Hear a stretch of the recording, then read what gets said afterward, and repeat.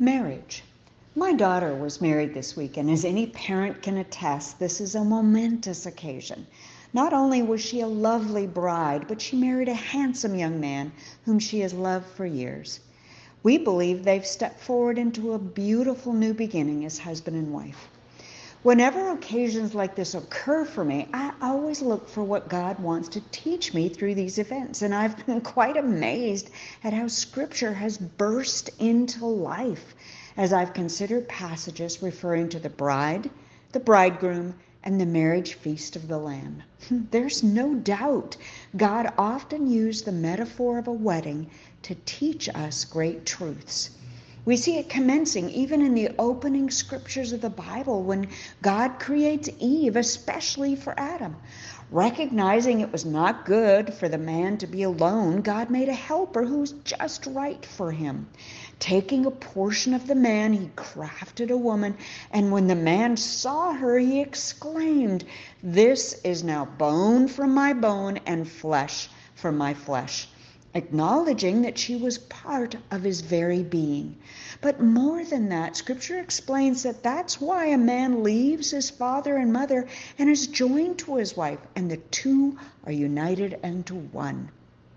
One can certainly see, even from the beginning, not only the wonder of marriage and the beauty of the union that God intended, but he also gave us a picture of what a relationship was intended to be like with him. For in the same way, we were made in God's image, to be his helper.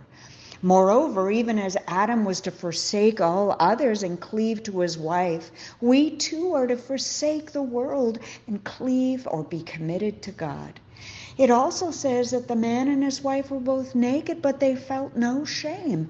We are also to be open and exposed to God, to allow his Holy Spirit to complete his ultimate work within us in order for us to be transformed into the image of his Son.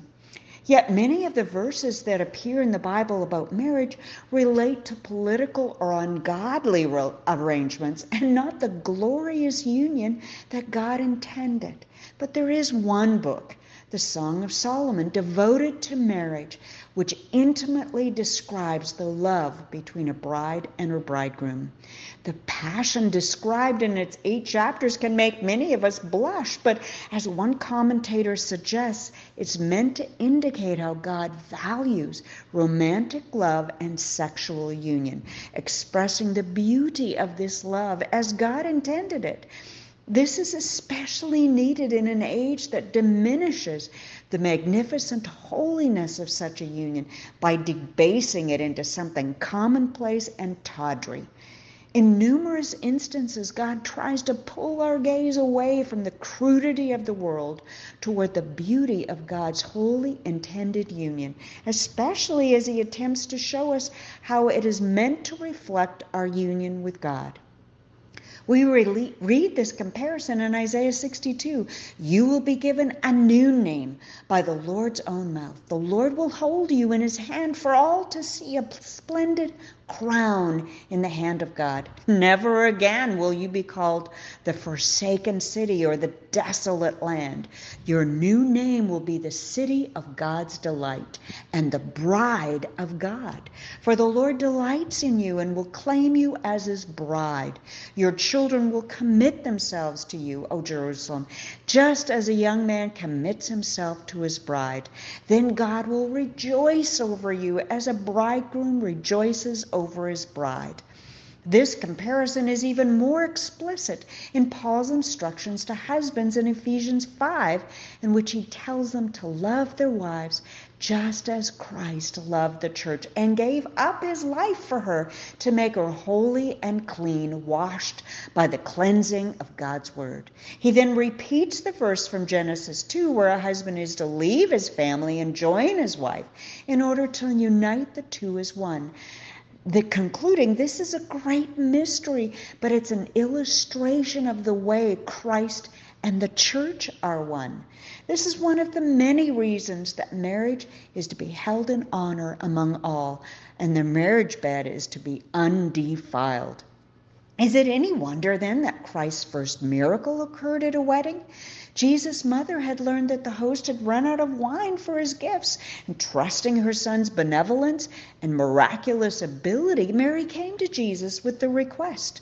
Although initially reluctant, clearly Jesus had conferred with his heavenly Father, for he instructed the workers to fill the ceremonial washing jars with water, and once filled, told them to dip out some of the liquid.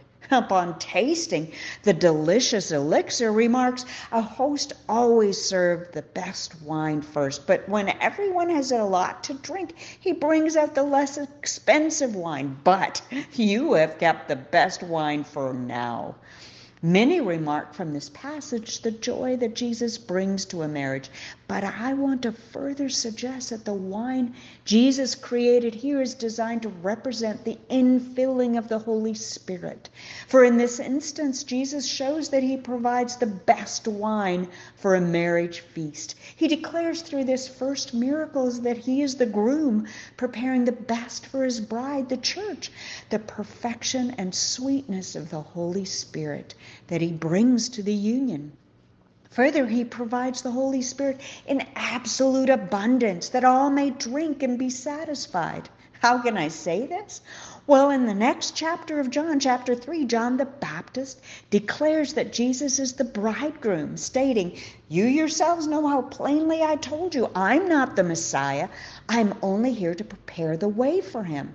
It's the bridegroom who marries the bride, and the bridegroom's friend is simply glad to stand with him and hear his vows. Therefore, I am filled with joy at his success. He must become greater and greater, and I must become less and less.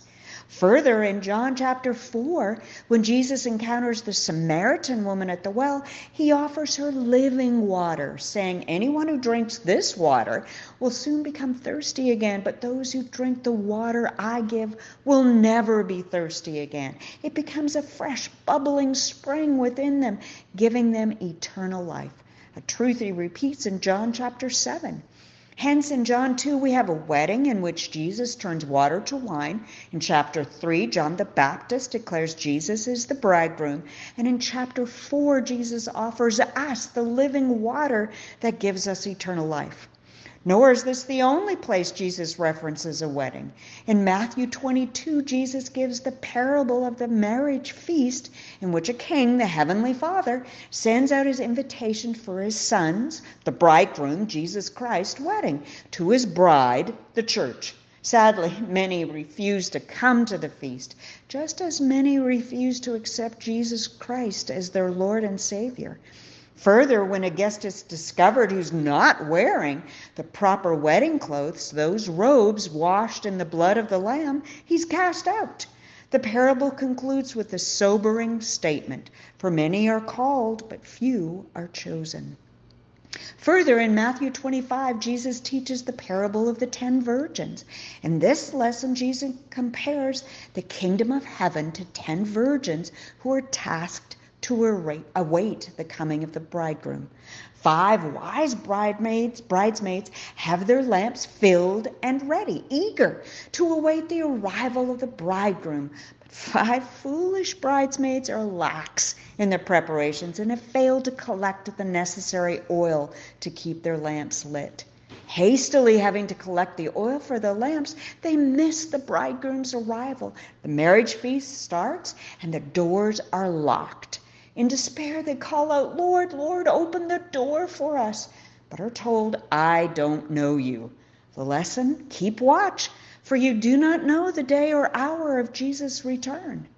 Finally, we see the fulfillment of the marriage feast of the Lamb described in Revelation 19. Jesus has returned for his own. The enemy is finally and completely defeated, and the songs of victory resound in heaven as a vast crowd shouts praises to God, rejoicing, for the time has come for the wedding feast of the Lamb, and his bride has prepared herself. Blessed are those who are invited to the wedding feast of the Lamb. In the last chapter of the last book of the Bible, Jesus, having given this message to the church, pronounces his final invitation, saying, "The Spirit and the bride say, 'Come.' Let anyone who hears this say, 'Come.' Let anyone who is thirsty come. Let anyone who desires drink freely from the water of life." This is his invitation to us, not only through a wedding, but always. And so I say with him, come. God bless you, beloved. God bless you.